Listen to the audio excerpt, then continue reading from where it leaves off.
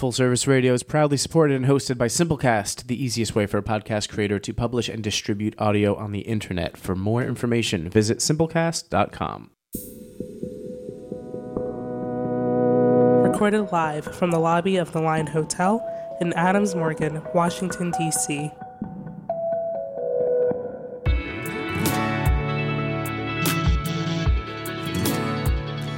Welcome to the Big Life podcast on Full Service Radio. We are Lina Salazar and Ingrid Vaishus, broadcasting live from the lobby of the Line Hotel in Washington, D.C.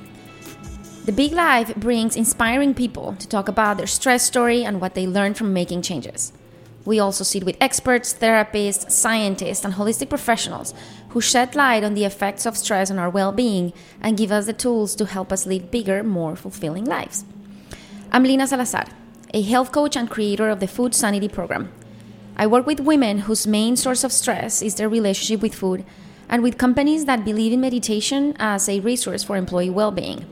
And I'm Ingrid Vaishus, also a health coach. I help women who are stressed, overwhelmed, and burned out prioritize their health and wellness so that they can lead more effectively and live more fulfilling lives.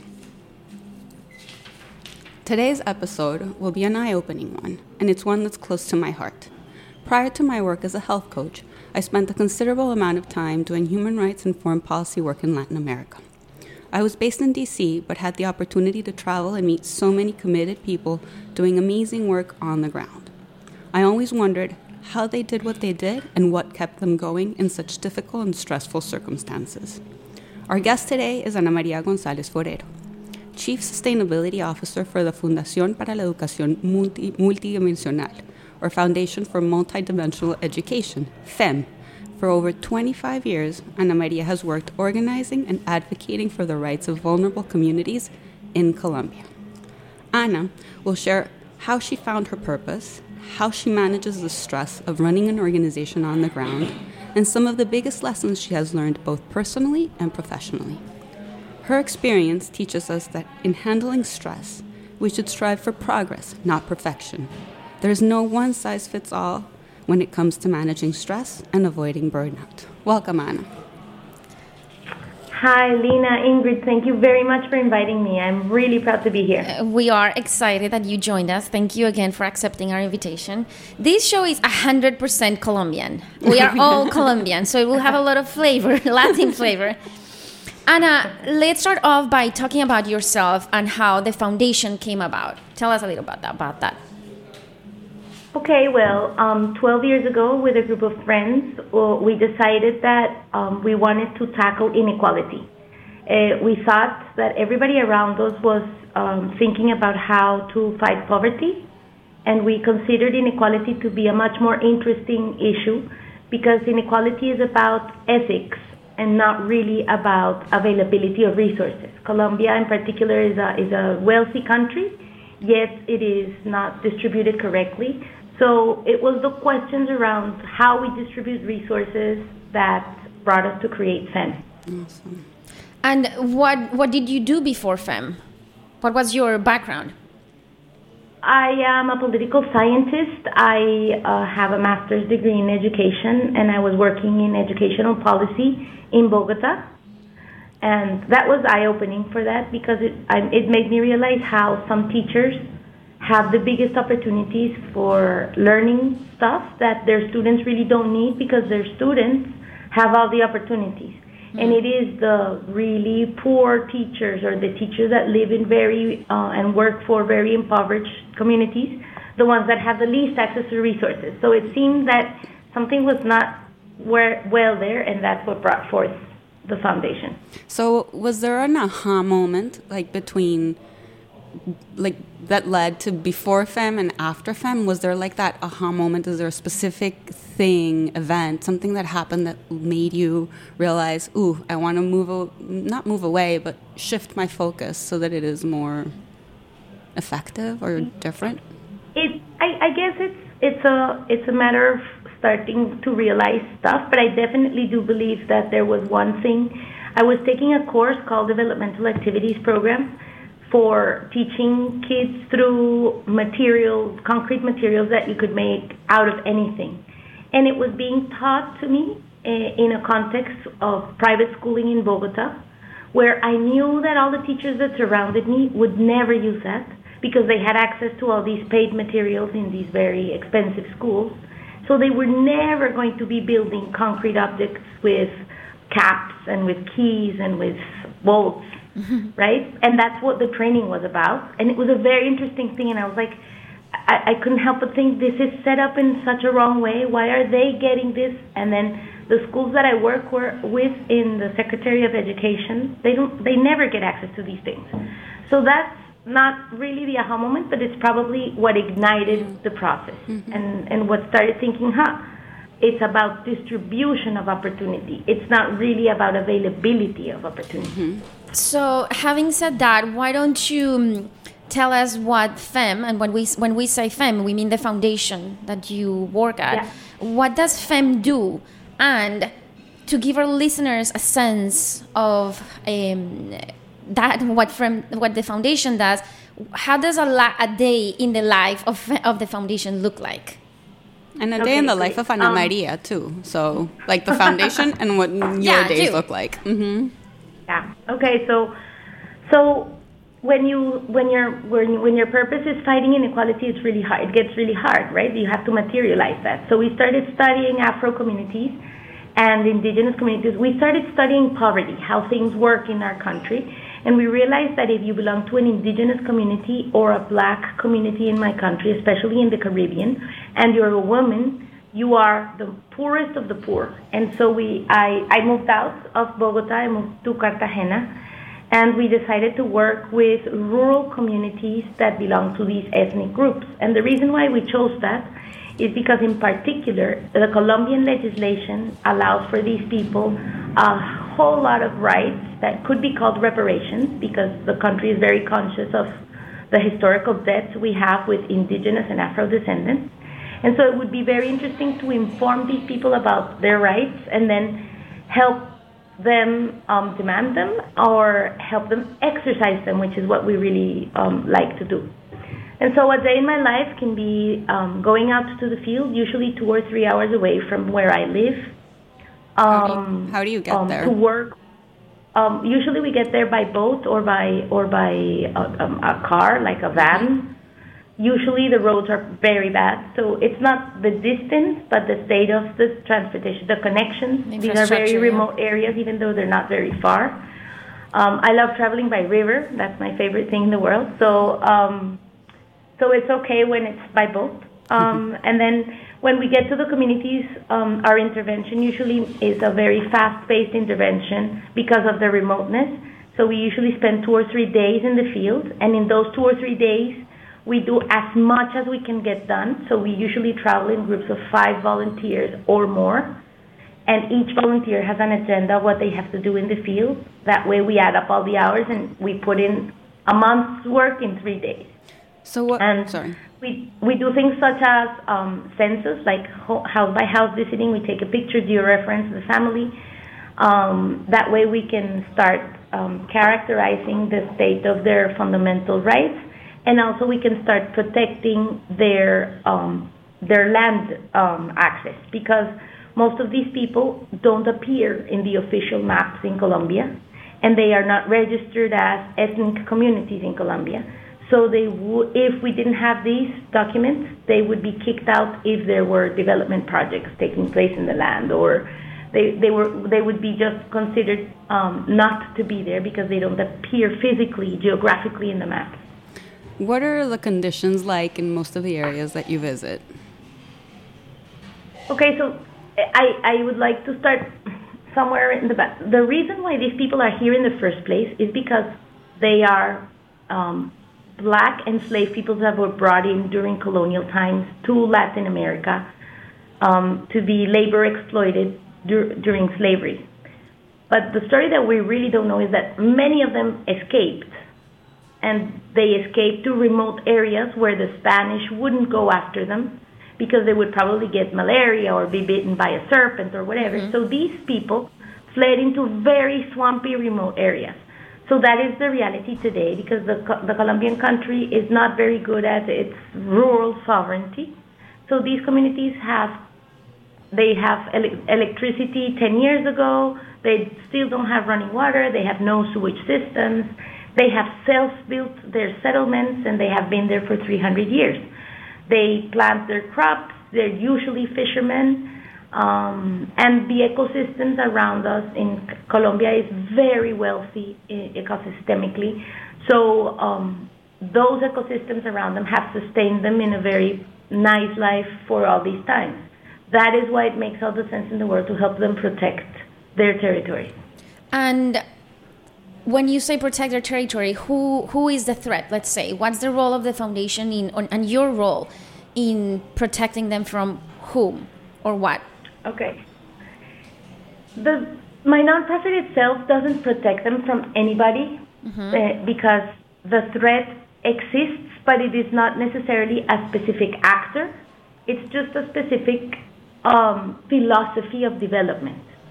So because the Caribbean basin of Colombia, and especially after the peace accords, became so strategic for investments, for ports, developers and investors come to the land, and I want to stress this. Usually, they're not doing it in bad faith. Yeah.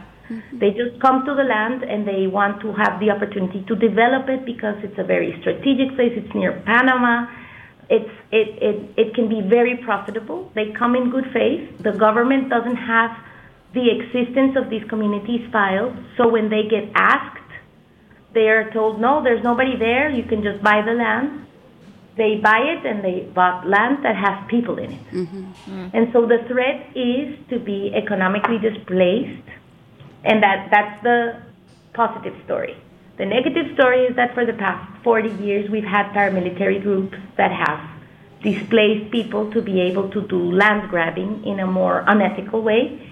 So many of these people, these rural communities, fled to Cartagena and abandoned their land, but they are protected by the law of land restitution, which they are afraid to exercise because they don't know how much of a life threat there still is in their land.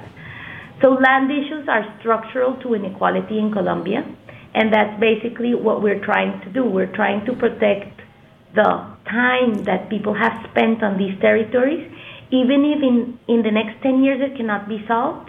We want to create an archive that allows for people in the future, even beyond our time, to be able to defend the land of their ancestors. That's very powerful, Anna. For me, it sounds like the work the foundation does, it's stressful in nature, right? There are many things out of your control, and I guess it can be easy to get frustrated. You're dealing with a lot of systematic inequality and poverty and wounds of civil war, and you can easily drop the mic and quit. So what keeps you going? I love that question because I make that question to myself so many times in a week. I'm like, why am I doing this? And my answer is always a sense of purpose, a sense of, the thing is, the legislation protects the land for these people constitutionally, and it is also protected in an international convention called the ILO 169. So actually, even if it's not us and our legal team, in the future, another legal team, if they have the right proof, will be able to defend the lands of these people. So basically, what I understand is that even this goes beyond my lifetime or the priorities of my very small organization. This is and our spirit and what we put in our board in the office is land forever. So because land, like private property, can be inherited, but it can be taken by banks, it can be taken back by the state, you can lose it. You can inherit things from your parents and lose it. Ethnical land cannot be lost, ever. That's awesome. For generations. That's what always grounds me. I always think, okay, this is a setback. Maybe this week it won't work. Maybe the next 2 years are going to be harsh, but that is never as much as forever, right? So that's why it makes sense to do it. So along those lines, what has doing this work taught you about yourself and how you view success? And has it shifted throughout the years? Oh, it has shifted a lot. I consider myself to be an ambitious person, not in the bad sense, but in the sense that I want to get things done for a lot of people or it's not ambitious for me, but really to be able to be thorough in what we're trying to do. And I've had to change it because of the difficulties of operation,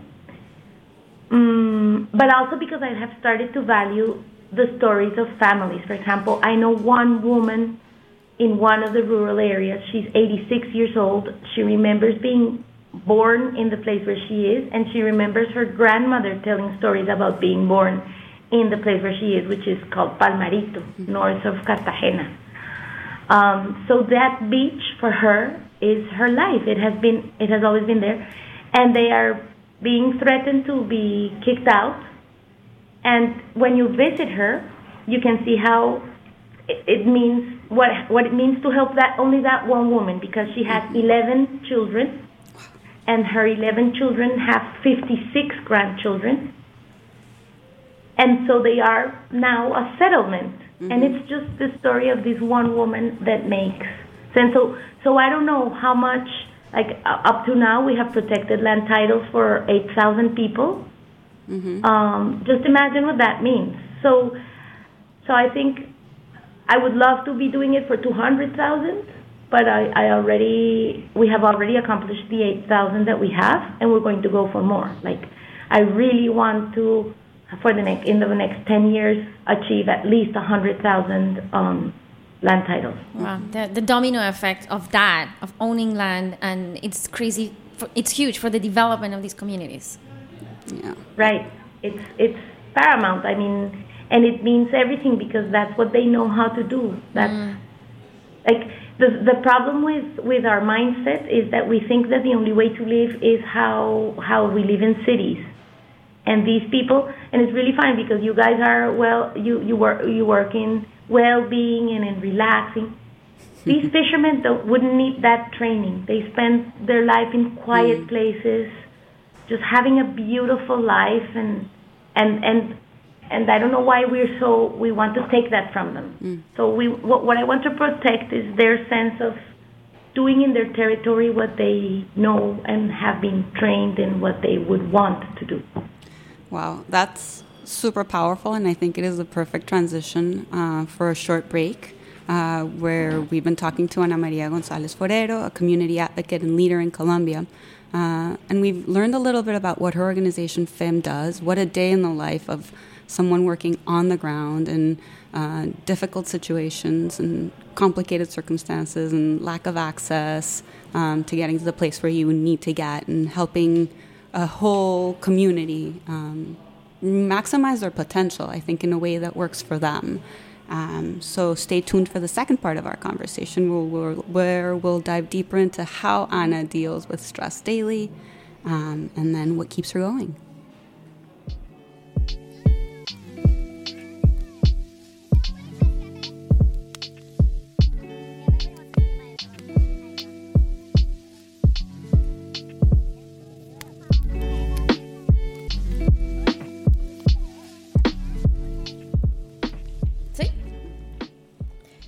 Welcome back to the Big Life podcast on Full Service Radio. We are Ingrid Vaishus and Lina Salazar, broadcasting live from the lobby of the Line Hotel in Washington, D.C. Welcome to those just joining us. We're having a conversation today with Ana Maria Gonzalez, Chief Sustainability Officer for FEM, Fundación para la Educación Multidimensional, based in Cartagena, Colombia. During the first part of our conversation, Ana talked to us a little bit about the nature of her work, what she does every day. We spoke about what drives her and what keeps her going, and what are some of the lessons she's learned. One of the biggest goals of the show is for our listeners to realize and learn that stress management is not a one-size-fits-all approach, and there's different ways in which we deal with stress and how we handle it daily. So let's get deeper into the conversation of how you deal with stress, Ana Maria. How do you deal with all that's coming at you, and what impact do you feel like it's had on you physically, mentally, emotionally, and what are the tools that you use to handle it? The first thing I have to say is I'm not actually very good, although what I although I can see why people cannot believe that we handle the levels of pressure we handle, because some of the things we do can be dangerous, or we get to see people that are suffering very much. So I think the way we process this is by keeping our mind always fixed in the real objectives of things and not the immediate objectives of things. That's something I repeatedly talk to with my team. Forget about the immediate results. Think about the structural results. Like if you keep focused on what is the vision and what is the reason that we're doing what we're doing, then that really helps you process the immediacy. No, so the small stress of the immediacy becomes very small in proportion to the real situation. Mm-hmm.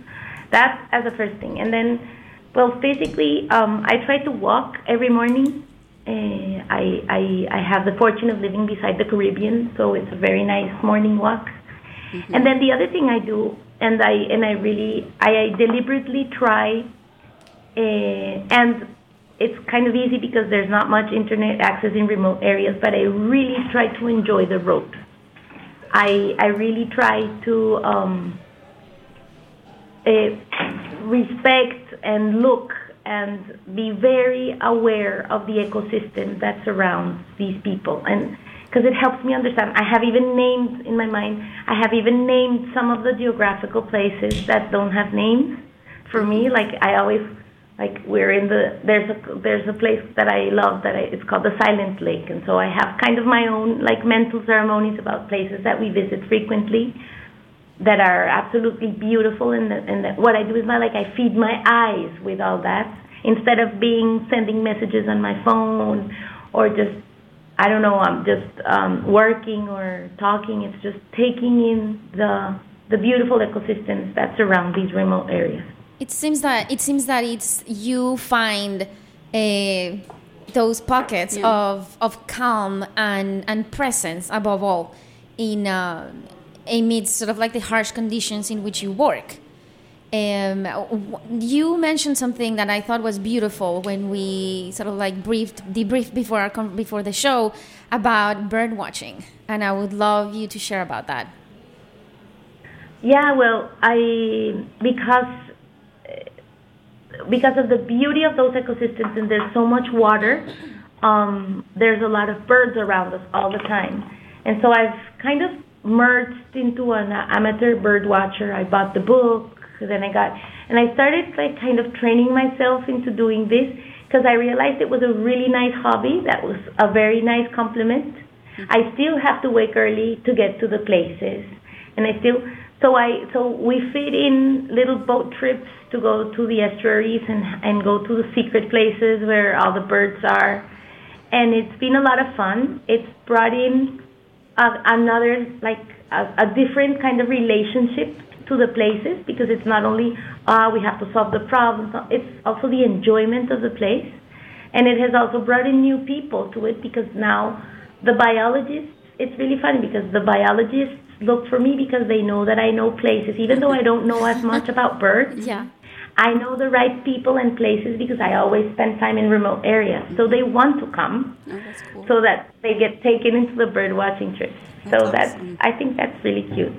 And the other thing that I forgot to mention is that I adopt, and that's something that has been very deliberate and has been in the past 2 or 3 years, because before I didn't. I fought it and it didn't work.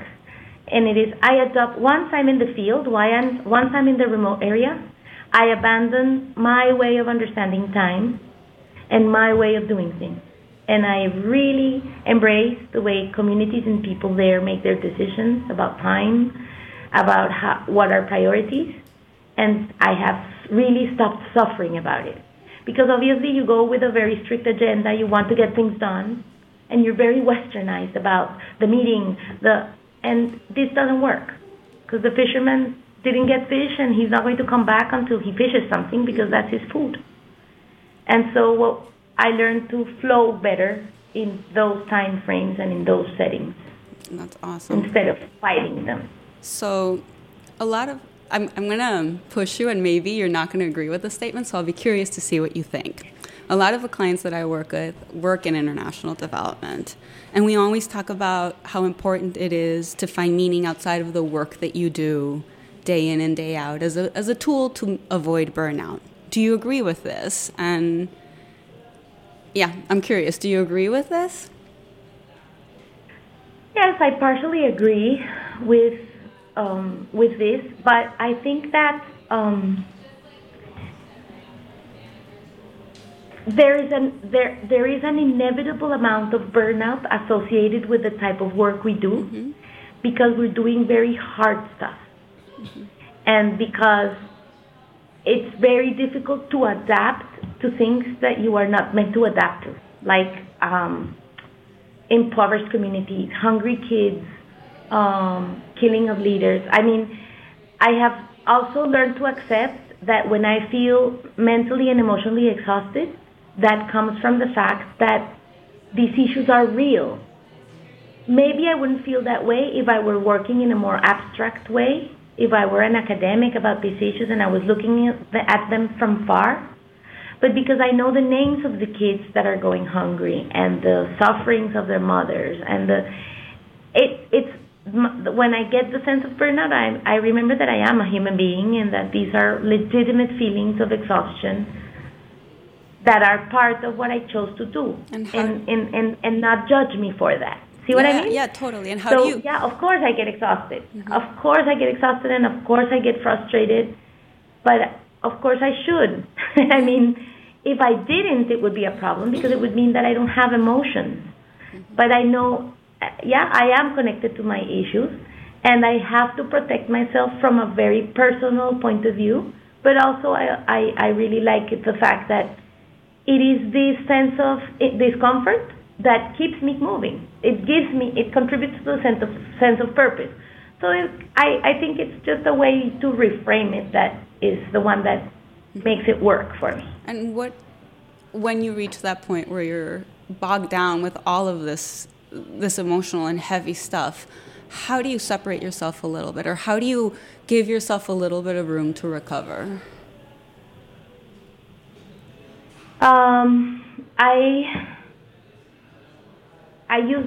I didn't used to have free time before, because I kind of feel that I when I was younger I didn't need it that much. I didn't need those separations.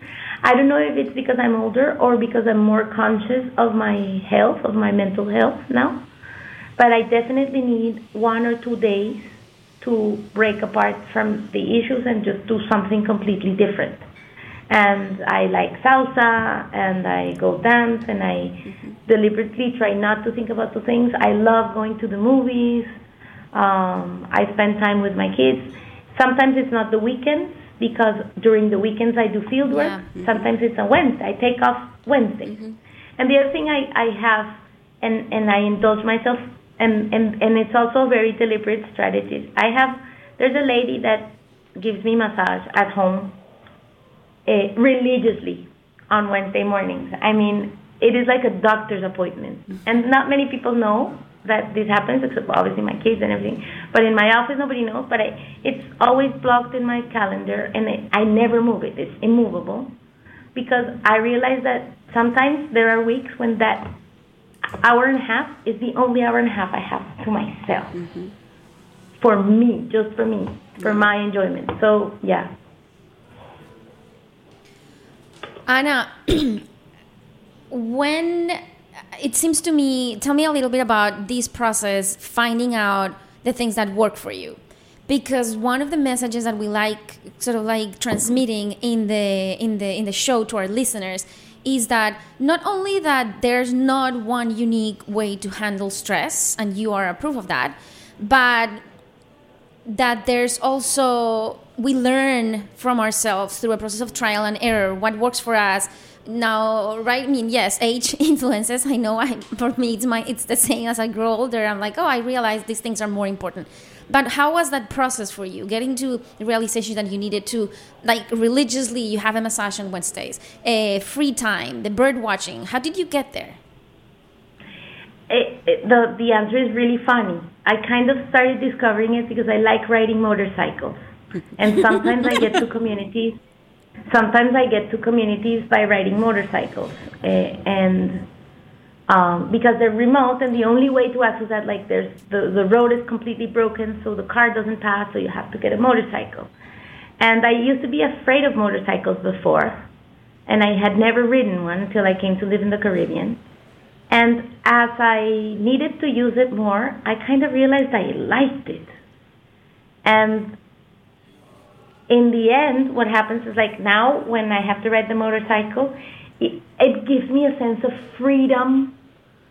I can't describe the feeling of wind in my face, and I'm in the field in a beautiful place, all alone. Everybody, like, so my mom tells me, "Oh, it's so dangerous, something's going to happen," and the only thing I can feel is just this huge sense of freedom. And I realized that what I did was I allowed myself to discover. And that, for example, for me, that moment of the wind in my face, the beautiful ecosystem, me on the motorcycle, and enjoy the sense of enjoyment that instant gives me, is a big stress fighter. It's a big one, because it kind of cleanses the rest. It's a completely different thing that I feel that cleans up the rest of the feelings. And then I come back to reality, but it's very refreshing. And I realized from your question that I discovered that. I didn't know that about myself. I just allowed myself to understand that I liked it. So I think that the answer to your question is really, you have to be very honest to yourself about what you like, right? And so it's funny because sitting behind a mototaxista is like a motorcycle taxi driver is not the favorite thing for anybody. And they don't, and people can be very judgmental about the people that ride the motorcycles, the drivers of the motorcycles. And I love it. And so I was really honest with myself, and I love it. It's the same with bird watching. I kind of discovered, I let it happen. Like I started noticing the birds. I started noticing that I liked noticing the birds, and I said, well, maybe this is the hobby that fits me, and this is what I have to do. Again, same with massage.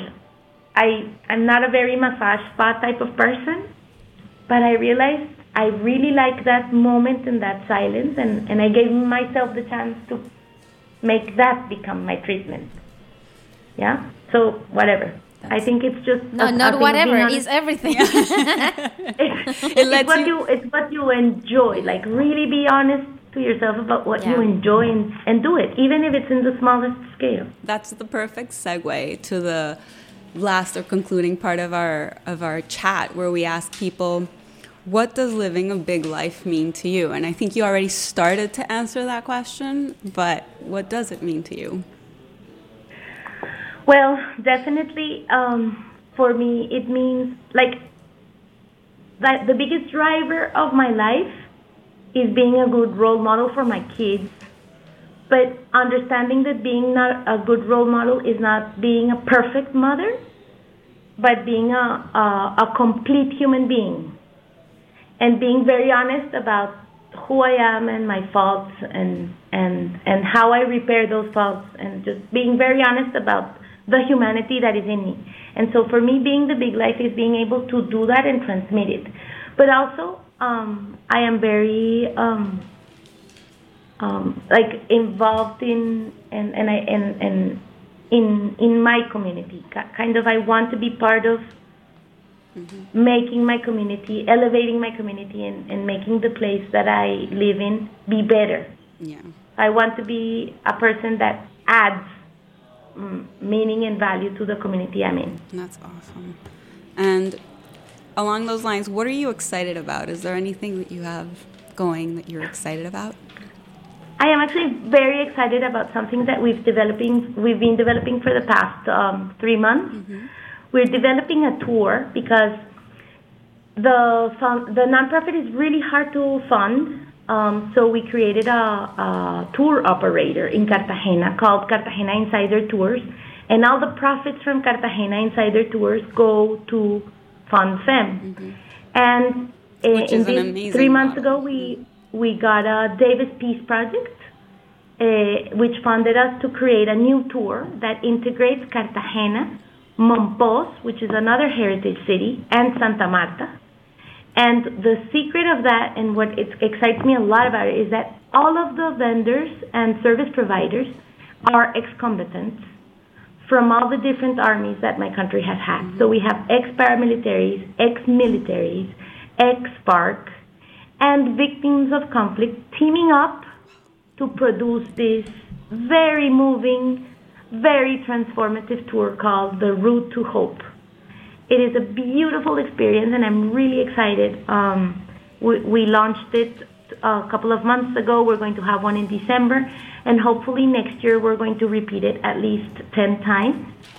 And I'm really, really excited about this Route to Hope. That's awesome. It gives me, when I hear you talk about it, and because I've known you for a while and we've been talking about it, it just gives me chills because I think it's just such a fantastic opportunity to see Colombia from a completely different perspective.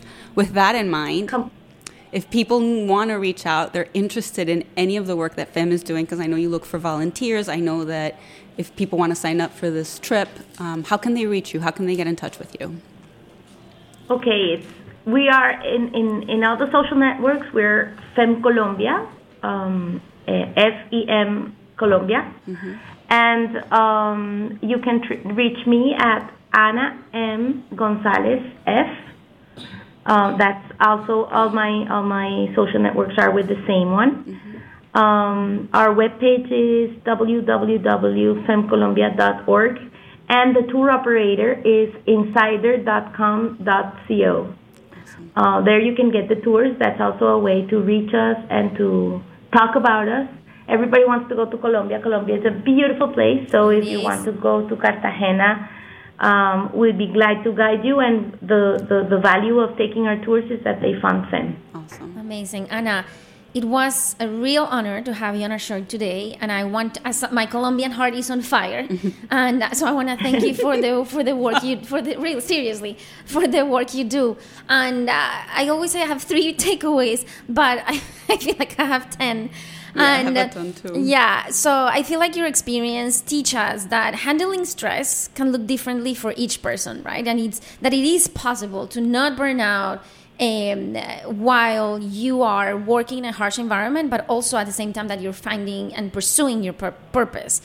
And for me also, it was key to observe in the description, like in your story and your experience, that dealing with stress is not the things you do. Dealing with stress is sort of like the attitude and the mindset that you bring to the things you do.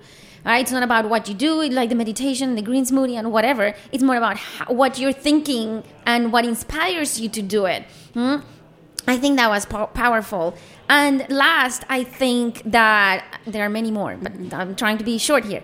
But last, I like what you said. And I don't know if you were aware of this, but you said a lot of things that are basically ideas of Buddhism. And you said something about accepting and embracing the conditions, because that lessens the suffering, right? And the resistance that you find when you go to these communities with your Western mindset and tight schedule, etc.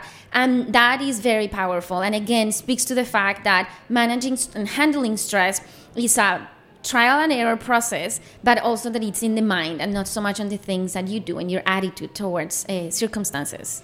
And I think I would add along the same lines the fact that you said you allowed yourself to feel joy.